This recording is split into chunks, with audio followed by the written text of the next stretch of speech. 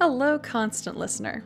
Quick announcement before we begin. Copper Shuck is going to host a Q&A session on Facebook on February 17th at 7 p.m. MST. I'd love to see you there, and please feel free to send me any questions that you might have. And now, let us begin.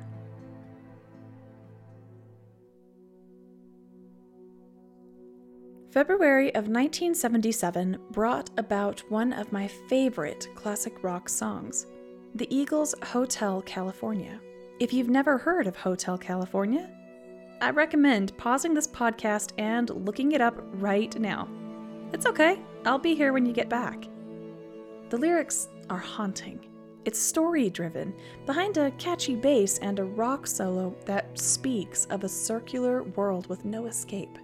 The composed words have often had its meaning questioned and interpreted into many facets. So, finally, Glenn Frey and Don Henley, the original writers to the lyrics, have offered us some explanation. Quote, "As you're driving in Los Angeles at night, you can see the glow of the energy of the lights and Hollywood and Los Angeles for 100 miles out in the desert. And on the horizon, as you're driving in, all of these images start coming into your mind of the propaganda and advertisement that you've experienced about California. In other words, the movie stars, the stars on Hollywood Boulevard, the beaches, bikinis, palm trees, all those images that you see and that people think of when they think of California start running through your mind. You're anticipating that. And that's all you know of California." Unquote. The lyrics speak about moving from innocence to experience, of the American dream and the excess that can turn you into a nightmare. They tell the jaded viewpoint of Hollywood's California and all of its vanity. Its album cover, also now widely recognizable, evokes an amazing emotion. This photo was taken by the same photographer responsible for the Beatles' iconic Abbey Road image. The Eagles album cover has a warm lighting of a faraway sunset, and it actually gives off a sinister vibe, like the sun is setting the air on fire behind a dark silhouette of a hotel. Its photographed angle hides the full face of the hotel like it's a predator just beyond a hill, waiting for you. As it turns out, this image of malevolence paired with the twisted lyrics of how luxury and excess make you its slave fits perfectly when you understand which hotel it was that was photographed. It's a faraway image of the Beverly Hills Hotel, the hotel that has been in business since 1912, and up through the years hosted many huge stars like Marilyn Monroe, Elizabeth Taylor, Gloria Swanson, Fred Astaire, and a whole other bevy of Hollywood icon elite that you would still know their names decades after their death. This is the iconic building of excess, and an ideal that can entrap you if one is not careful in California. You can check out any time you want, but you can never leave. I'm Tasha Wheelhouse, and this is Copper Shock. 1997 was a good year in my childhood. My family was taking a road trip from Utah out to California. I'd never seen the ocean up close. However, on this particular trip, something very unusual happened.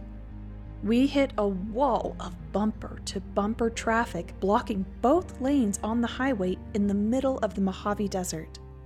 The sand was as far as the eye could see, or at least as far as really one could reasonably see in the dead of night. The only sign of civilization was the red string of brake lights lacing up over the hills in front of our car. My older brother, older sister, myself, and my younger brother all sat quietly, not doing much. You see, back then, portable DVD players didn't exist. Game Boys and portable CD players really only had so much battery life, and you can't read a paper book in the dark. So, for the four of us, we sat and looked out all the windows to a black nothingness. I could tell Dad was annoyed as he was inching us bit by bit on the road. The 2-lane highway wouldn't see any actual movement for another 3 hours. When we were finally able to pull off the highway, we rolled into a gas station near a Denny's and filled up the car. However, by that point, it was 11:40 at night. We were hungry, desperately needed to use the restroom, and everyone was feeling a touch of cabin fever. After our quick pit stop, we piled back into the car once more, and as I stared out the window, I got drowsy and fell asleep. There was a shift in the car that made me wake up. A hard right turn that my body weight moved across my seatbelt. I took in a deep breath as I woke. I'll never forget that smell. It was so different from anything I'd experienced before that point in my life. Yes, there was the humidity. I knew what that felt like. But the salt. The air was just spiced with it, not table salt. It had a briny undertone that I recognized as fish-like. It's so unique and specific to California air, but at that point I knew we had to be close. Looking out the window, I could tell that we were driving around surface streets of Sun City. That was good. We were no longer on the highway. I, in particular, was excited for where we were going. You see, as a child, I had an unusual cinematic taste for someone under the age of 10. My parents and grandparents raised me on the classics as part of my regular film repertoire. In between Little Mermaid and The Lion King, I watched Casablanca, Gone with the Wind, Mr. Hobbs Takes a Vacation, Harvey, and tons of Hollywood musicals from the 50s and 60s. But we were going to stay at the hotel that was shot on location of my first Marilyn Monroe film. The film is called Some Like It Hot, a comedy of a reverse 12th night, if you will.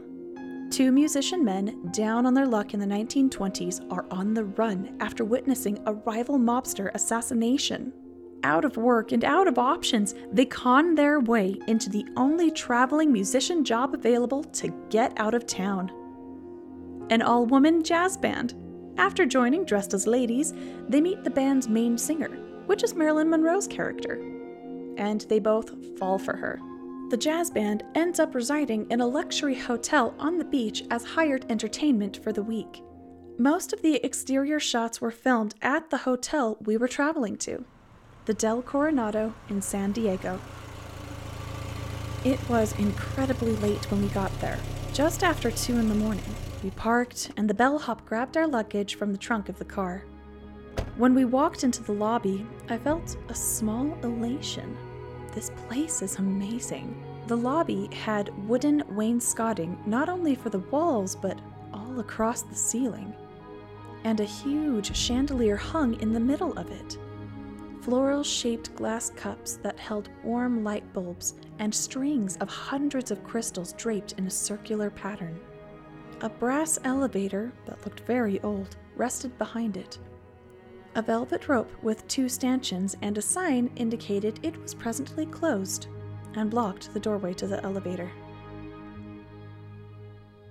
My father, travel-weary, walked up to the concierge desk and said with an exasperated amiability, "Boy, am I glad to see you," he said, leaning onto the front desk counter.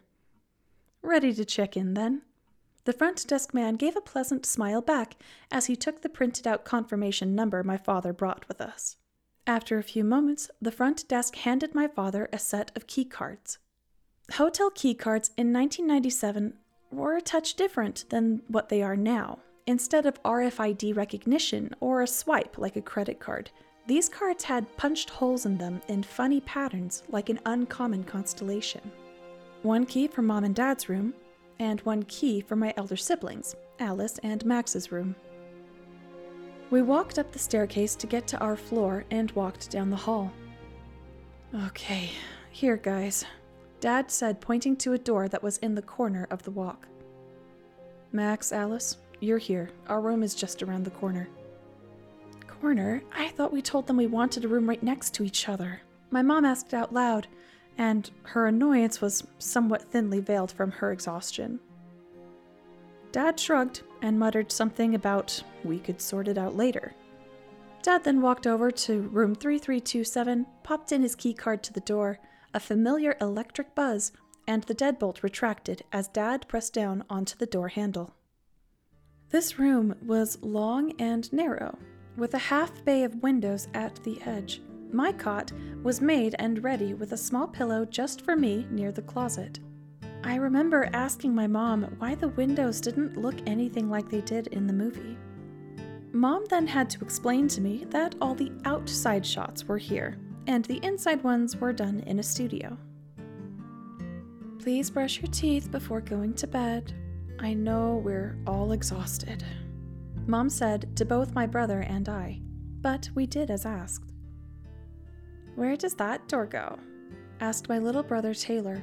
He was referring to a door at the back end of the room adjacent to the windows. I'm not too sure, my mother said. Let's go look. She unlocked the latch and tried to open it. That's odd. She realized no matter which way she turned the handle, it was still locked. A knocking came at the strange door. I cowered back behind my mother. Hello? She called. Through the other side of the wood, I heard a muffled, hello back. It was my big sister. I can't seem to get it open, Mom said through the door. After some trial and error, we figured out that both sides of the door handle had to be set to unlocked in order for it to open. Even though my big brother and sister's room was around the corner in the hall, these two rooms had a connecting door after all. To better explain this door, here's a link to the Library of Congress showing Coronado's door system before the recent renovations. This is a schematic from 1958. The schematic link can be found in the description of this podcast. Little Taylor wandered into Big Sister and Brother's room. There was a second cot in there just for him. Well, good night, kids, Mom said, closing the connecting door. She then gave me a small hug before I hopped into my cot. The only problem was I had already gotten about 2 hours of sleep before arriving here, and now, having walked for a quarter of a mile out of necessity to get to our hotel room, I no longer felt sleepy. I sat there, in the darkness, staring at the ceiling for a long while. It was the same problem as in the car. Too dark to do any real activity, but internal imagination. After a period of time, I began to hear my father snoring. Lightly, not too bad to keep the rest of us awake, but I'd say he'd earned it. At the age of 8, I felt confident about using my brain to take me places. I'd tell myself stories when laying in bed and playing them out in my mind's eye until my subconscious took over the steering wheel into sleep. I sat there, taking conscious breaths of the salty air, eyes open and looking up. I traced the pattern of the ceiling textures to see if I could make shapes out of them, kind of like looking at petrified clouds. I felt my body become warmer, as it usually does under my covers just before complete sleep. I could hear the rain begin to fall and pick up pace as it tapped at the glass on the windows. I eventually drifted into full sleep. I dreamed, but as I dreamed, I felt a wave of pity and remorse. I couldn't even tell you what it was I had done, but I dreamt that I was in our hotel room. The dimensions were a little off, and I was standing near my cot. In the corner of my eye, I felt a shadow. It didn't glide around or anything. It's more like this shadow was somehow part of the regular shades of darkness until it decided to move and emerge from thin air. I turned toward it, and there was a woman. She wore a black lace face covering. She was standing in front of the door to the main hallway. I felt sad for her. I hadn't done enough for her. I don't know what it was that I did or did not do, but she certainly stood there looking at me, accusing. I started to whimper and cry in my sleep, penitent and wanting forgiveness with the simplicity I understood as a child. Then all in another moment, I sat up on my cot, feeling the way the springs creaked and crunched underneath me. I wasn't exactly all the way awake, but trying to get a full grip on the world around me. I was confused, and while the room seemed not to shift as much, I felt cold air run over my back. I had been sweating. The woman was gone, but I could still feel her arresting stare on me. "I'm so sorry. It's all my fault. It's my fault. It's my fault." I said this over and over again as I walked over to my mother's bedside. Looking over my parents as they slept, I eventually became loud enough I woke up my mother with a startle. She was facing me from where she lay down. "Honey, what's wrong?" "I'm so sorry. I'm so sorry," is all I could mutter, no matter how much my mom asked me what I was sorry for. Dad eventually chimed in. "Honey, I forgive you. Go back to sleep." I wandered over back to my cot, laid down, and felt myself slip into a restful sleep. The next morning, which really only shook out to be, a few hours later, the family was up and ready to go to breakfast in the crown room. "I really want to try that elevator," I heard my older brother say. "I hope it's up and running," said Alice. I saw the two of them begin to walk forward, and I decided to catch up with them. Alice, Max, and myself walked over to the elevator doors. The stanchions were gone. "Go ahead." My sister encouraged me to push the down arrow button. It lit up, and I heard a huge metallic whirring of machinery. I stepped back from the door. There was something about this that made me feel uncomfortable. The designs and aesthetic of the elevator looked like the Tower of Terror at Disney World. I pointed that out to Max, and he shrugged, letting me know this is very different. I saw one door inside the elevator open, and an older gentleman reached out to pull and fold back the outer metal door. He was wearing a light blue uniform with buttons around the front, an old-timey operator hat, and his name tag in the center of his chest read, "Andrew." "Morning," he politely said. Alice gave him a big warm smile as we walked onto the elevator. He proceeded to shut both doors. "Lobby, please," Alice asked in a sweet tone. The elevator man smiled. Then I heard him jovially singing and humming under his breath a song I recognized. "You ain't nothing but a hound dog, crying all the time." He then looked at little me. "You like music?" I was shy, so all I could do was nod. "Where are you from?" He looked over to Max. "Utah." Don't know any songs from there." I remember thinking at the time, "Yeah, me neither." He looked to my big sister. "You like Elvis?" Alice smiled and said, "Oh, yeah, of course. Who doesn't like Burning Love?" We reached the lobby floor, and Andrew reached over to open the inner collapsible metal frame and then the outer to let the three of us out. That was the first time I'd met Andrew, the elevator operator. Breakfast in the crown room was beautiful, wall-to-wall Oregon pine. I was honestly too young to recognize how awesome it was, and I have wanted to go back again as an adult. There are massive chandeliers in the shape of a crown all down a row in the center of the oblong dome ceiling, 160 feet long and 33 feet high.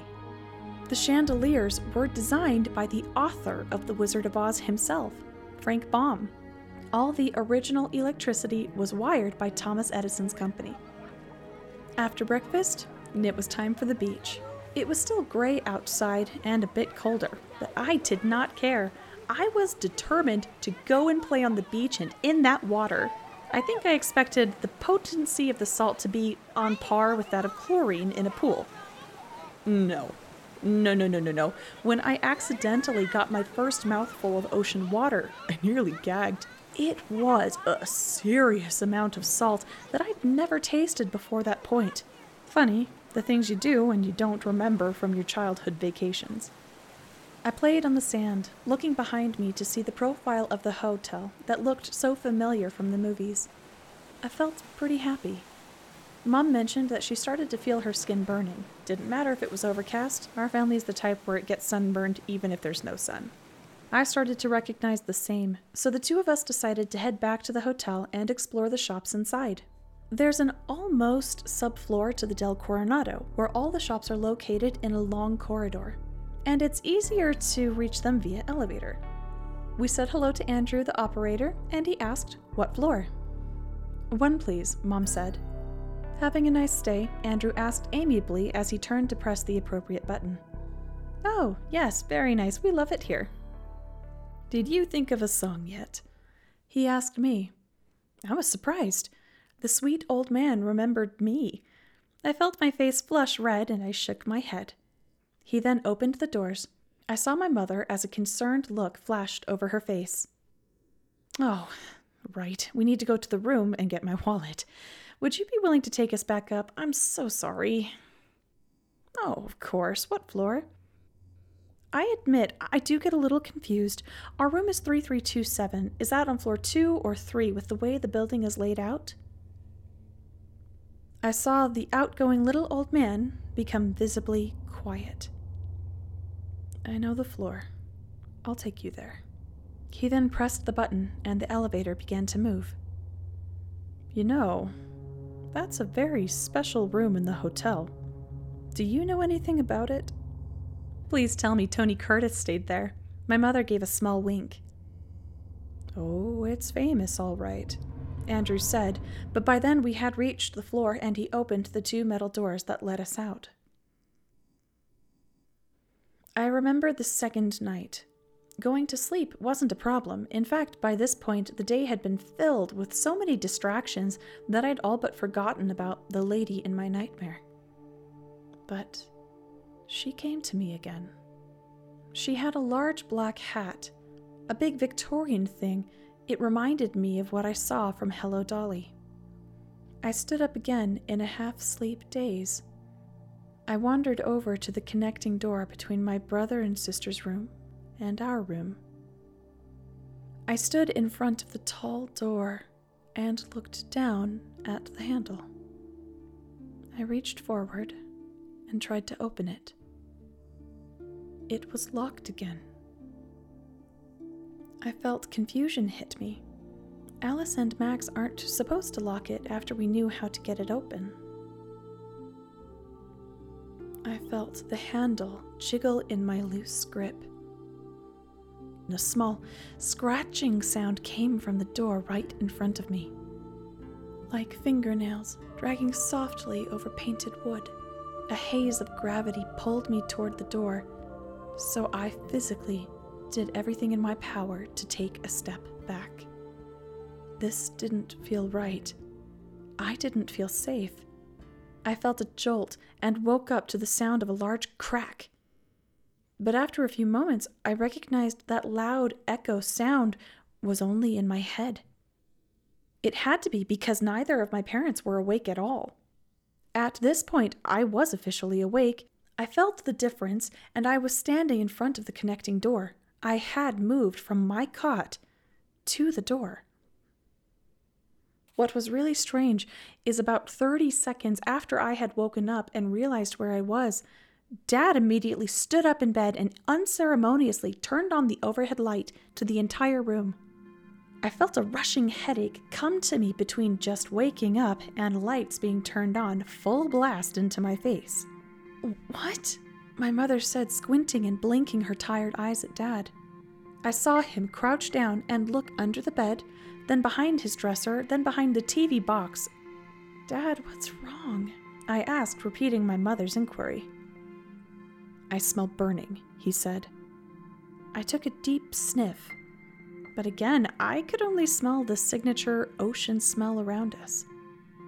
My mother then hopped into action out of bed and began sniffing herself like a bloodhound. After a moment, she stopped. "Sorry, hon, I don't smell it." "It's like matches or burning paper. I just didn't want to think I was going to sleep through some electrical fire." Well, can you still smell it? My mother asked. My father took a deep breath. No, I can't smell it anymore. I'm sorry I woke everyone up. I was very worried. My father sat back on his side of the bed. Then some logic suddenly came back to him as he realized I was not in my cot. I was standing by the connecting room door. Tasha, why are you over there? I saw that lady in my nightmare from yesterday. Dad gave me a paused look. Then he gently asked me, was she wearing a big hat? I nodded eagerly. I feel funny, I said, and I sat by my mother. Sweetheart, I think you were sleepwalking. She put her arm around me. This hasn't happened before, has it? Dad gently asked my mom. As I hugged her, I felt her head shake left to right. These 2 nights are the only record of me sleepwalking at all in my entire life. He said. I'll be right back. He put on his shoes, grabbed the key card with holes in it, and left in his pajamas. Mom and I sat there looking at each other. Since we were wide awake, we turned on the TV for a bit and sat on the main bed. About 25 minutes later, we heard the deadbolt to the door and Dad came back in.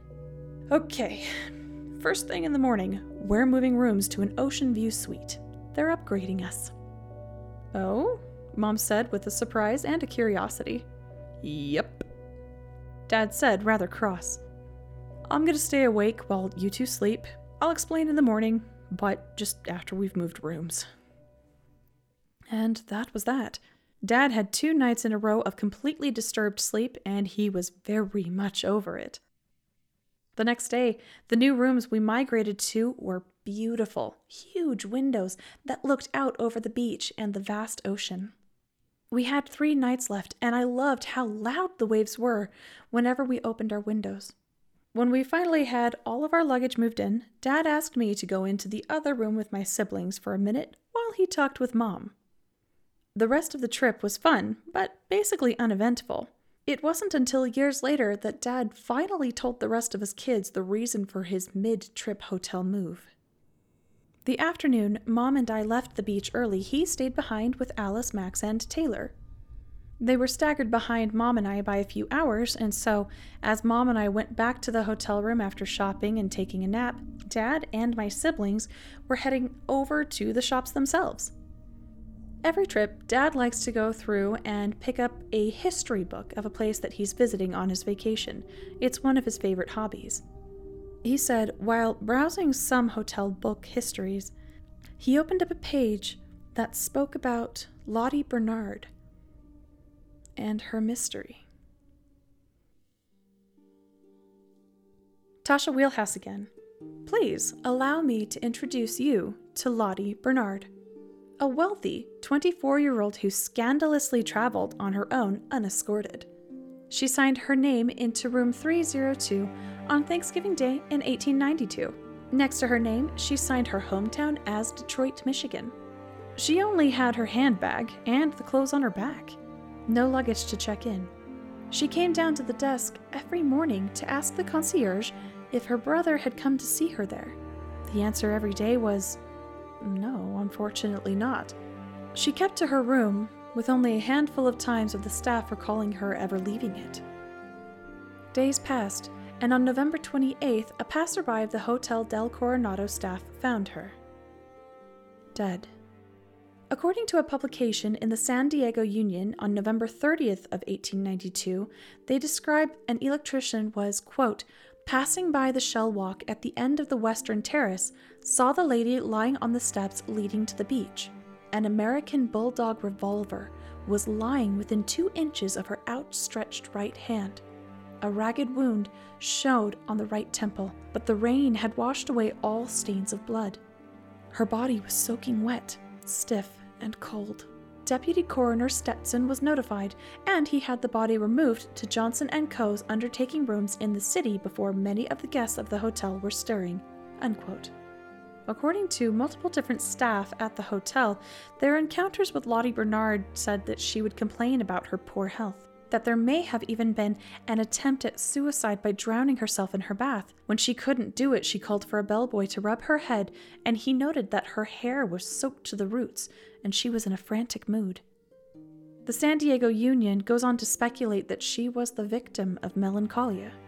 To quote psychologist Tuke D.H., who published this book in the very same year of 1892, defines the understanding of melancholia in the 1890s as, quote, a disorder characterized by a feeling of misery which is in excess of what is justified by the circumstances in which the individual is placed, unquote.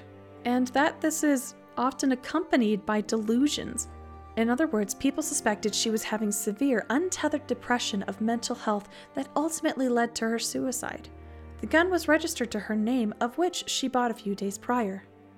It seemed that Lottie Bernard's brother would be in for some bad news. Lottie didn't have a brother. Lottie wasn't from Detroit. And Lottie Bernard wasn't even her name. You see, while her body waited at the morgue, the hotel couldn't find anyone to claim her. They alerted Detroit authorities to attempt to find her family, but there was no response. When they went to search her room, they found burned letters. The only portions they were still able to read were Coronado, Lillian Russell, and I don't know any such man. The newspapers began to name the mystery woman as the Beautiful Stranger. It becomes even more peculiar when you understand they displayed her dead body in the Coroner Street window in hopes that some passerby would identify her. It was eventually cleared up that she was Kate Morgan, and it was suspected that her, quote, brother was in fact a lover who had abandoned her there at the hotel. She grew depressed, and in distress placed the barrel to her temple and pulled the trigger. It would seem that that would be the end of her story. Except, in the 1980s, Alan May discovered an interesting fact. The bullet found to have killed Kate Morgan, aka Lottie Bernard, did not match the gun she was found with. And while this theory has resurrected stories of foul play, nothing has reopened her case officially. The room she stayed in seclusion for 5 days before her passing was room 302. Or rather, as it is known today, room 3327.